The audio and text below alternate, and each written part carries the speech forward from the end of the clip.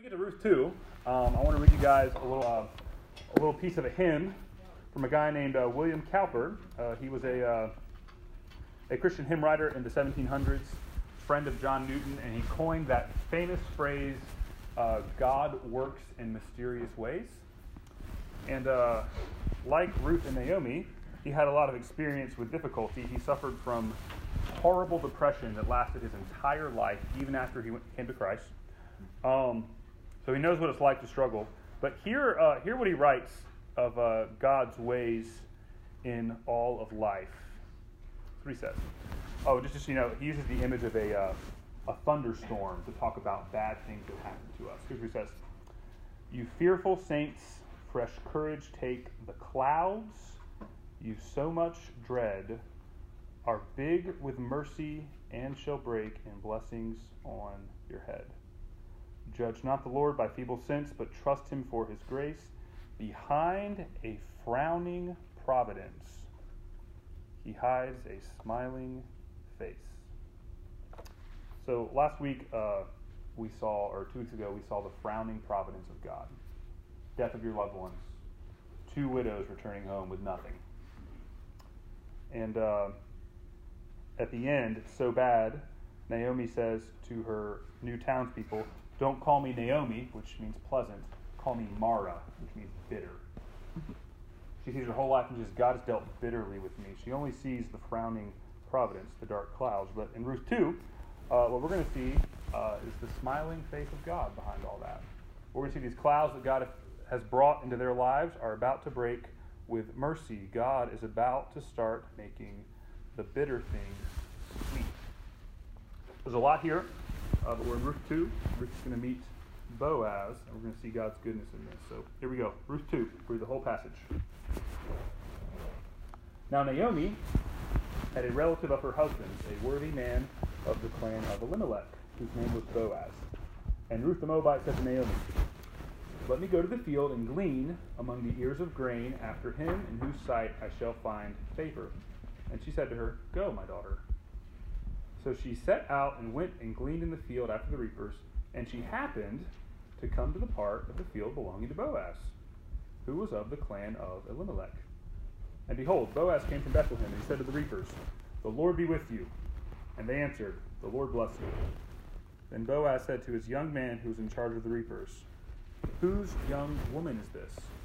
And the servant who was in charge of the reapers answered, she's the young Moabite woman, who came back with Naomi from the country of Moab. She said, please let me glean and gather among the sheaves after the reapers. So she came, and she's continued from early morning until now, except for a short rest. Then Boaz said to Ruth, now listen, my daughter, do not go to glean in another field or leave this one, but keep close to my young women. Let your eyes be on the field they are reaping, and go after them. Have I not charged the young men not to touch you?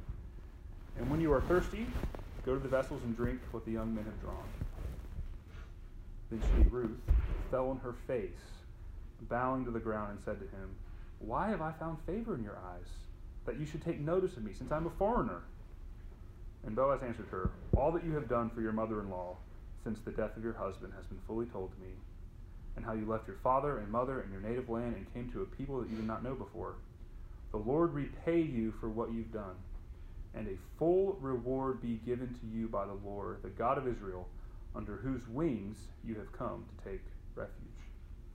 Then she said, I have found favor in your eyes, my Lord, for you've comforted me and spoken kindly to your servant, though I am not one of your servants. And at mealtime Boaz said to her, come here and eat some bread and dip your morsel in the wine. So she sat beside the reapers, and he passed to her roasted grain. And she ate until she was satisfied, and she had some left over. When she rose to glean, Boaz instructed his young men, saying, let her glean even among the sheaves, and do not reproach her. And also pull out some from the bundles for her, and leave it for her to glean, and do not rebuke her. So she gleaned in the field until evening, and she beat out what she had gleaned, and it was about an ephah of barley.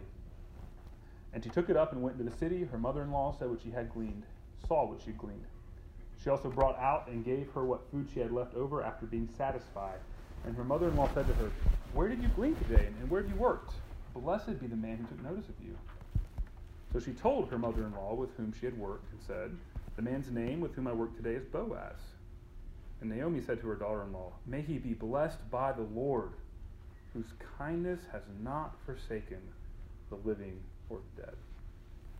Naomi also said to her, "This man is a close relative of ours, one of our redeemers." And Ruth the Moabite said to me, "You shall keep close by my young men till they have finished all my harvest." And Naomi said to Ruth, her daughter-in-law, "It is good, my daughter, that you go out with his young women, lest in another field you be assaulted." So she kept close to the young women of Boaz, gleaning until the end of the barley and wheat harvest, and she lived with her mother-in-law. Let's pray. Lord, thanks for this story. Thanks for your kindness in the random happenings of our lives. I just pray that as we study this text this morning, that you would speak and that you would minister to us in Jesus' name.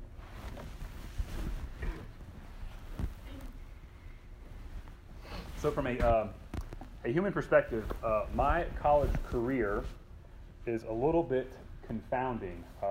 My alma mater is College of Charleston. It was number 7 on my list of colleges that I wanted to go to. It happened to also be last. But I had this dream growing up to play college baseball, and I was a senior in high school, baseball player with 0 college offers, like not even like Division II schools. And I walk up to a coach at a College of Charleston baseball camp, and within about 10 minutes, he offers me a spot on the team, which made no sense to me at the time. But it was a Division I school that had just gone to the semifinals of the College World Series, and I said, "Okay, here we go. Like, I'm going, you know?" I arrived as a pre-med major, living the dream. A year and a half later, I had already changed majors twice, had a career-ending injury, which would mean that I would never actually play in a college baseball game. And at the same time of my injury, this girl I really liked broke up with me, and basically that led me to spend a year in this vicious cycle of depression and anxiety. I get through that and graduate, and now I have this ridiculous double major in business administration and English, and I'm working as a church janitor with no idea what I want to do, no jobs in sight, no signs in the sky of God's will for me. And through this very meandering journey of mine, I was left in the dark about what God was up to. He did not tell me why he would bring me to a college to play baseball, only to have never actually played baseball. He did not tell me when I was so depressed that I could not get out of bed and go to class and function like a human being. He did not tell me what he was doing. All I really had to figure out why was the decisions I made and the circumstances. I made decisions, good and bad. Things happened to me, good and bad. And it didn't feel like God was a part of those things, especially not in the hard parts. And for most of us, that's life, right? If you could plan out the last 15 years of your life, would you plan them the way they went? Could you imagine that you would be here in your present circumstances? Probably not. And when you're trying to think about why, a lot of the whys don't make sense. And all you really have are the decisions you made, good and bad, and the things that happened to you, good and bad. It doesn't feel necessarily like God is guiding you when you're in the middle of stuff you don't understand. As Isaiah 45:15 puts it, sometimes it feels like God is indeed a God who hides himself. He hides his purposes. So what's he up to in all of this? Can we say with confidence that there is meaning in our circumstances? Is that just life, right? Or is there something more significant? And in Ruth 2, we're going to see something that is pretty astounding and comforting, and that is that in every circumstance, in every decision we make, in everything that happens to us, God is leading us to experience his kindness and mercy. We'll get there, but this incredible truth, it unfolds for us as a story in 3 sections. We'll start with a perfect coincidence in verses 1 to 3. We'll see a redeemer's kindness in verses 4 to 17, and a widow's thankfulness in verses 18 to 23. So let's see the perfect coincidence in Ruth 1 through 3. Ruth makes a plan, and she ends up meeting her future husband, who is going to radically change her life circumstances. So typically, just so you guys know, when you read a narrative in Scripture, what normally happens is it'll start with a change of setting or some background information. And what will be very tempting will be to just skip that because we don't like to pay attention to things like that. We want action, okay? But the background here in Ruth 2 is very important. We see in verse 2, Naomi has a relative of her husband's, a worthy man of the clan of Elimelech. His name was Boaz. That makes no sense to us, but someone in 12th century BC would realize that this person, who is a relative of Naomi's and a worthy man, could literally solve all of Naomi and Ruth's problems. Being a relative, he could redeem Naomi's property. Being a relative, he could marry Ruth and give her children who would carry on the family name. And being a worthy man, he could do all these things righteously. He could provide for them.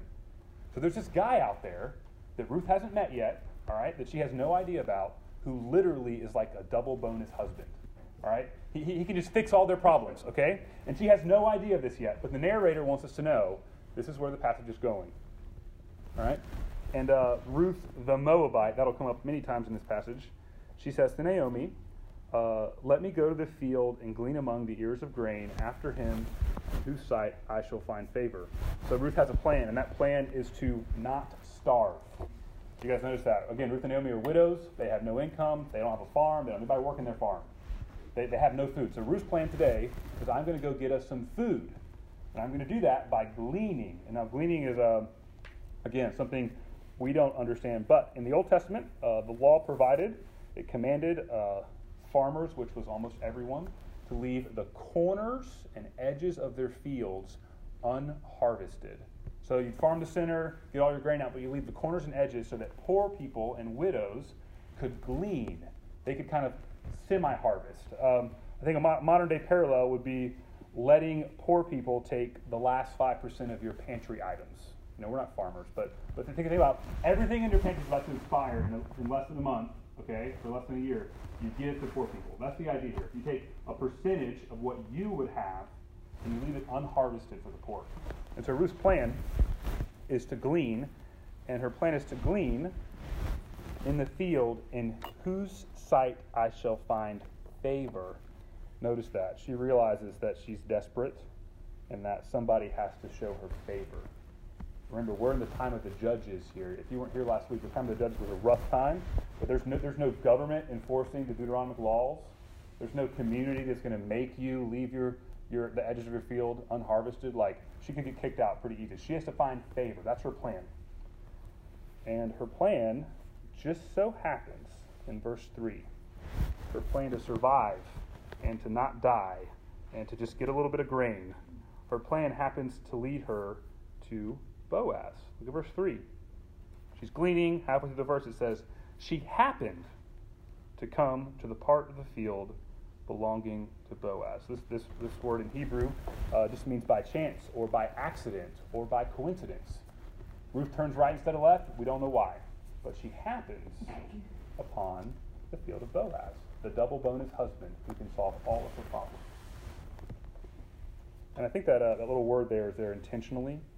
I think the narrator is very clearly saying that this seemed like a random coincidence, but it's not. God is directing Ruth's steps. Even if her steps are just, I'm going to glean to survive, God is leading her to the person who's going to redeem her life. So far in this section we have God is beginning in very quiet ways through seemingly random circumstances, through very regular decisions. He's beginning to make the bitter things sweet. He's beginning to bless these two women. So how do we apply this to our lives? We have a random, perfect coincidence that just so happens to work out. I think in general, first, we have to trust that even if we don't see things working out like this in our lives, even if next work that doesn't lead us to the person of our dreams, okay? That God is always, in every circumstance, God is always leading us to a place of blessing. That even if your past decisions were stupid, even if you made some dumb decisions, you are providentially in a place where God is now, he's going to take those things and work them for good. He is leading you to a place of blessing. And what this text requires is for you to embrace that by faith. Right? By trusting in something you can't see, by seeking to place your faith in circumstances that you don't know the answer to yet.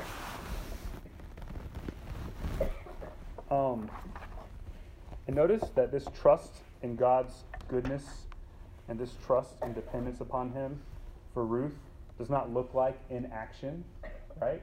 It looks like planning and action, right? The plot of this book is not Ruth and Naomi were desperate and they were depending upon God, so they were sitting back one day in their house, chatting it up, complaining about how bad everything was, and in walks Boaz. And he says, hey, I'm going to marry you. It's going to be great, right? That does not happen. That's not how the plot of this book goes. She steps out. She acts. She sees her need. She tries. And we'll see this more in Ruth 3. Even to make a bold plan for Ruth to marry Boaz. But notice, God provides for Ruth through her actions. He's working through her decisions. So practically, this means that personal sin in your life, right, has wrecked your past, and you're dealing with the baggage of that today, and you're struggling with it, all right? That means, in one sense, right now, you can rest that God has you exactly where he wants, that he is going to use that for good. But also, you need to repent, right? You don't live in sin so that grace will abound. You can have stuff in your past that's messed with you and say, okay, you know what? I don't know how, but God's going to work this for good. But right now, presently, you act. You put it to death.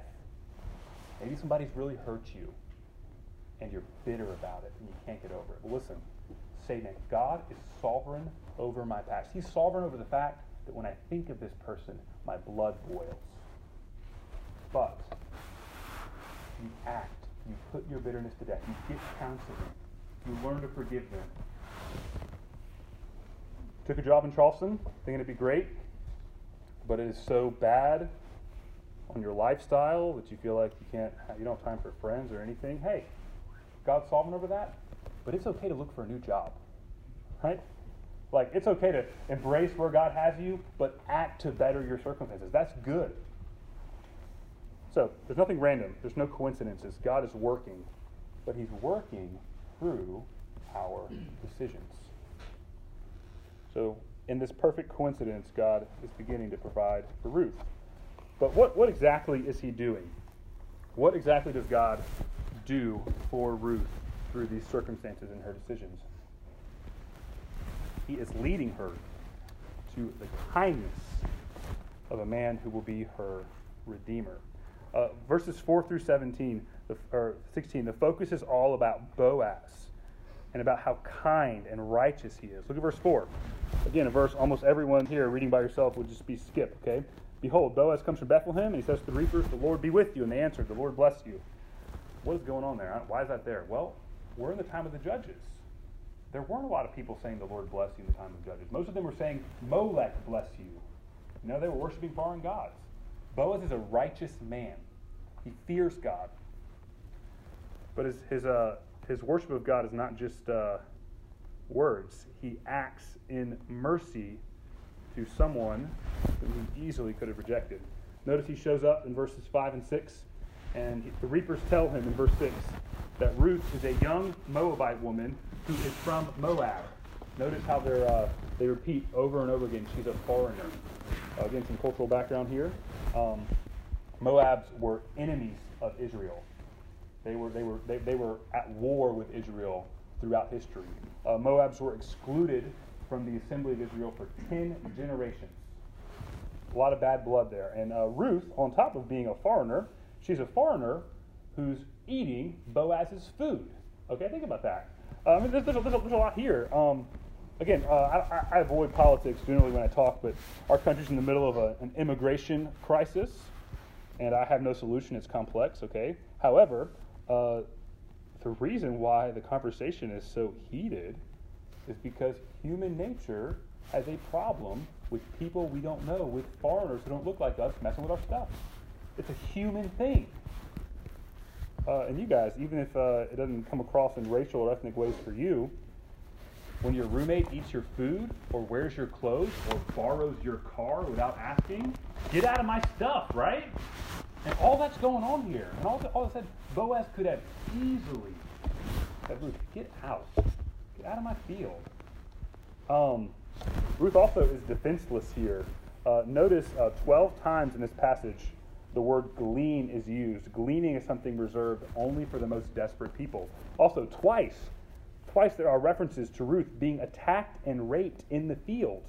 Verse 9, Boaz says, I've charged the men not to touch you. In verse 22, Naomi says, you might get assaulted somewhere else. She's helpless. She lives in a dangerous time. Boaz could have easily turned her away, but he shows her unbelievable mercy and generosity. Verses 8 through 10 show Boaz fulfilling the requirements of the law, allowing her to reap, even letting her eat and drink. Verse 10, Ruth's response is, wow, this is incredible since I'm a foreigner. And then Boaz says this to her. This is verse 11 and 12. All that you've done for your mother-in-law since the death of your husband has been fully told to me, and how you left your father and mother and native land and came to a people you did not know before. The Lord repay you for what you have done, and a full reward be given to you by the Lord, the God of Israel, under whose wings you have come to take refuge. What Boaz sees when he looks at Ruth is not a foreign person stealing my stuff, but someone with character and someone who's entrusted herself to God, and he treats her as such. And in verses 14 to 16, he goes way beyond the requirements of the law. Remember, Deuteronomy's law was basically don't beat back and oppress the poor person. Let them have some food. Boaz lets her eat with the reapers. And into verse 14 says she ate until she was satisfied and had some left over. Now that might be your experience every time you eat, right, in America. But for Ruth, it's mentioned twice. It might be the first time it's happened to her in months. Fine, but Boaz just rolls the red carpet out for this random foreigner. So Boaz is shown to be merciful, righteous, kind. He welcomes an enemy, a foreigner. He lets her eat at his table. So just bring the two sections together for a second. This chapter begins with Ruth saying, I hope we don't die. I'm going to go get some grain. And God providentially leads her through her decision to a happenstance where she meets Boaz, who not only helps her not die by letting her glean, but gives her way more than she needs and provides a meal for her and treats her like royalty. And we find out in verse 20, in verse 20, not only is Boaz nice, he's also a redeemer, a potential man who could radically change their lives, marry Ruth, give them an inheritance, all those kind of things. So God, through a random coincidence and a choice, is leading Ruth and Naomi to a wonderful place of blessing. So how do we apply this? Unfortunately, the application is not girls get gleaning and you'll find Boaz, okay? It's not boys, be merciful like Boaz and you'll find Ruth, okay? We wish, right? No. When we read passages like this and we see God dealing so kindly through circumstances, it is very important to say two things. First, yes, God absolutely deals kindly to us through our circumstances. But second, that if we look through the whole Scriptures and we look particularly at the gospel of Jesus Christ, we've got to think carefully. Let me try to give an example. Who here has ever been hungry and walked in a house or a restaurant where you could smell the food? Okay? There's something about hunger that just makes it smell like 10 times better, right? But notice, smelling something gives you just a faint hint of what it's going to taste like. Maybe you've been surprised at how something doesn't taste as good as it smells or whatever. But smell is something kind of effervescent. It's fleeting. It's just a taste of it. It's not the real substance. And I'll just say, in the Old Testament, Hebrews says we get shadows and types. I'll say we get smells. of Jesus. We see Boaz, and I think the Lord intends for us to smell Christ. The meal is still cooking in the Old Testament. And so when we see Boaz and he acts completely righteously, he appears even to be without sin, though we know he's not, right? He's merciful, he's just, he fears God, he shows mercy to a foreigner, he welcomes her at his table. That looks like Jesus, right? When we see a man who takes someone who knows that she's dependent upon grace, and we see him not just provide for her, but welcome her into his fellowship, welcome her into his presence. That should remind us of the Lord's Supper, right? The Lord Christ does that to us. You know, we were his enemies. He welcomes us at his table. So, with that in mind, how do we apply this text of God taking circumstances and leading them to the kindness and mercy of a Redeemer? I think we can say this: that God, in all of our plans, in all of our circumstances, in the randomest things, the most pleasant things, the most painful things, God, in everything that's going on, he is leading us to experience the kindness of Jesus. That is the meaning of your circumstances.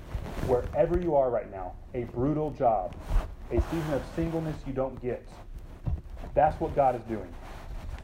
You experiencing the kindness and mercy of Jesus. And of course, sometimes that kindness and mercy of Jesus comes through real people in good circumstances.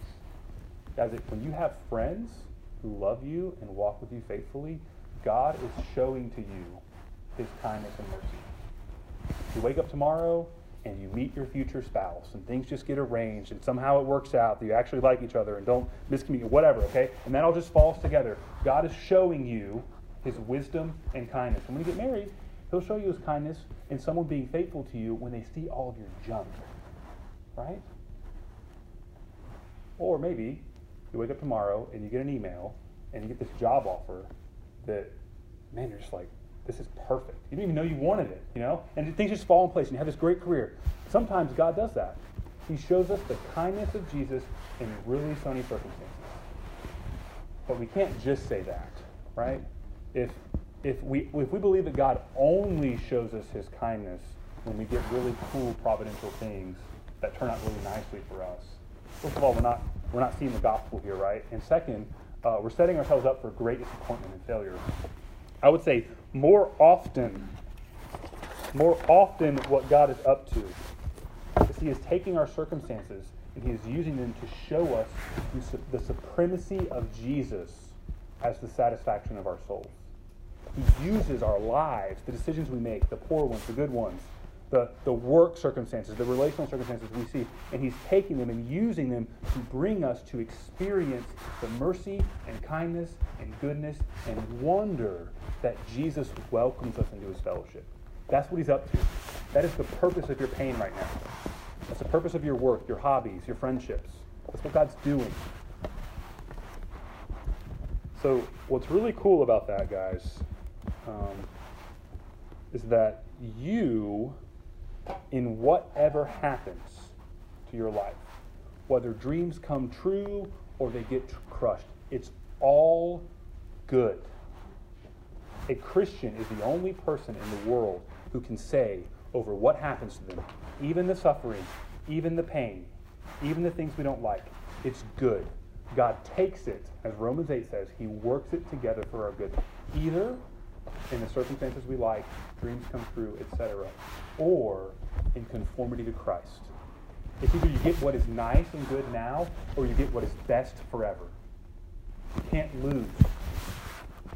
Understand, even if your worst fears come true, God is going to take that and he's going to use it for your eternal glory. So I'd encourage you guys, seek God's favor and his kindness.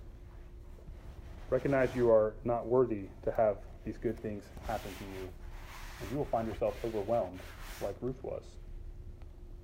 So God takes circumstances, he leads us to the Redeemer's kindness.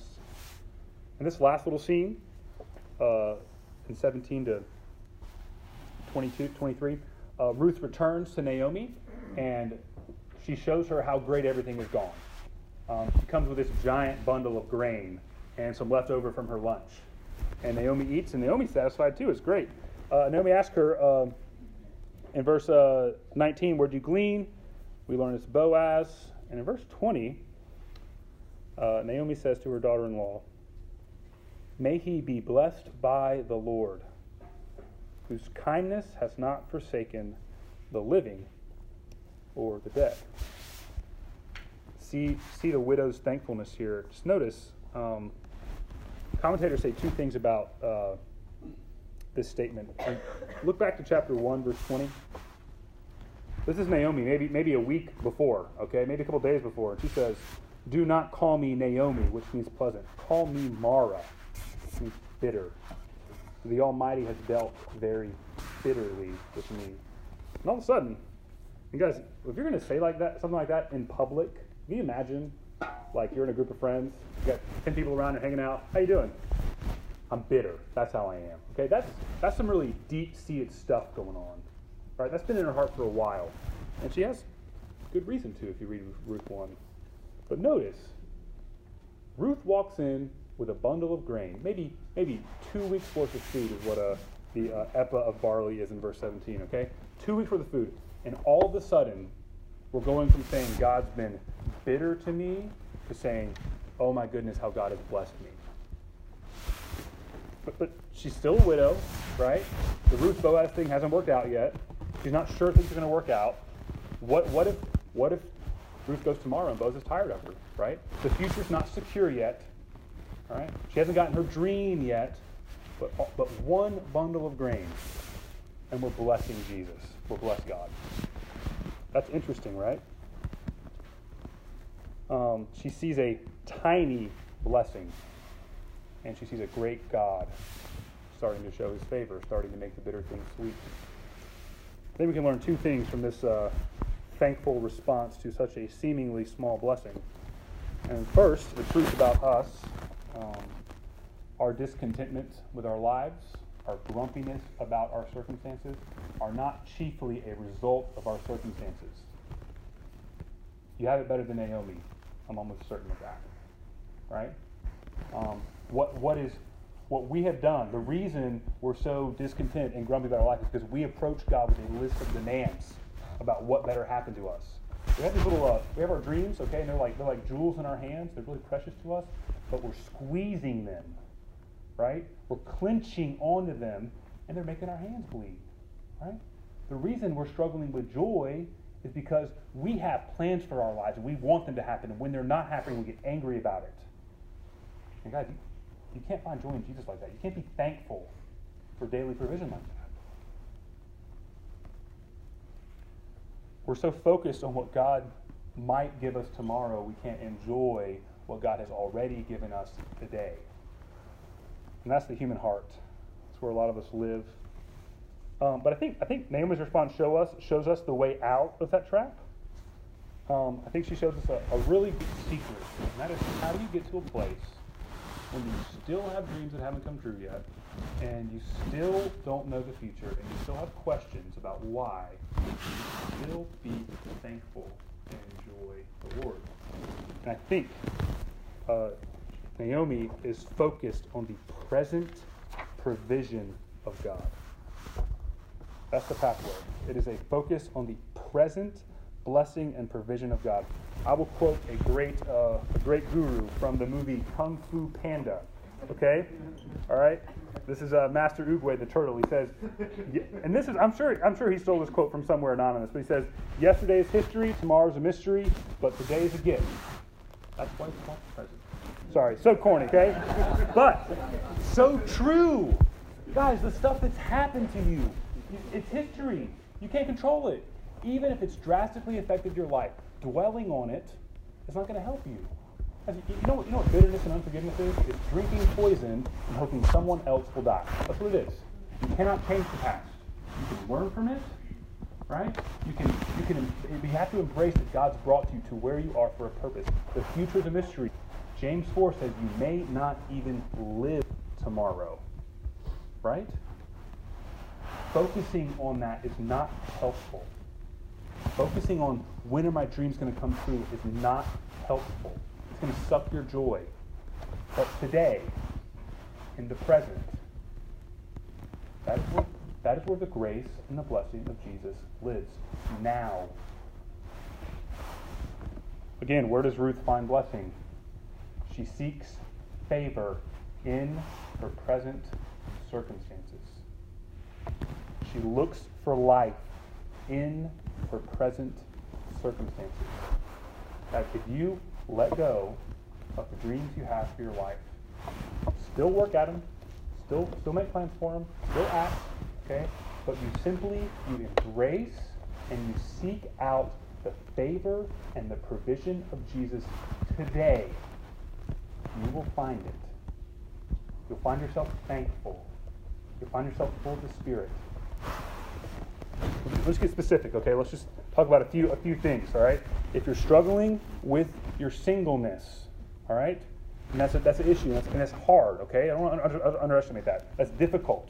But if you're struggling with your singleness, what it looks like is you to seek today, seek to have Jesus satisfy your heart. Seek fellowship and companionship among God's people. Enjoy that, and seek to enjoy the blessings that come in the single season of life. The freedom to go home and take a nap whenever you want to. Stuff like that, okay? Enjoy the simple things. You have a job you hate, all right? Seek with all your heart to see Jesus provide for you in your job. Don't rage against him that you're working all these long weeks or that your boss is mean or whatever. Seek his favor.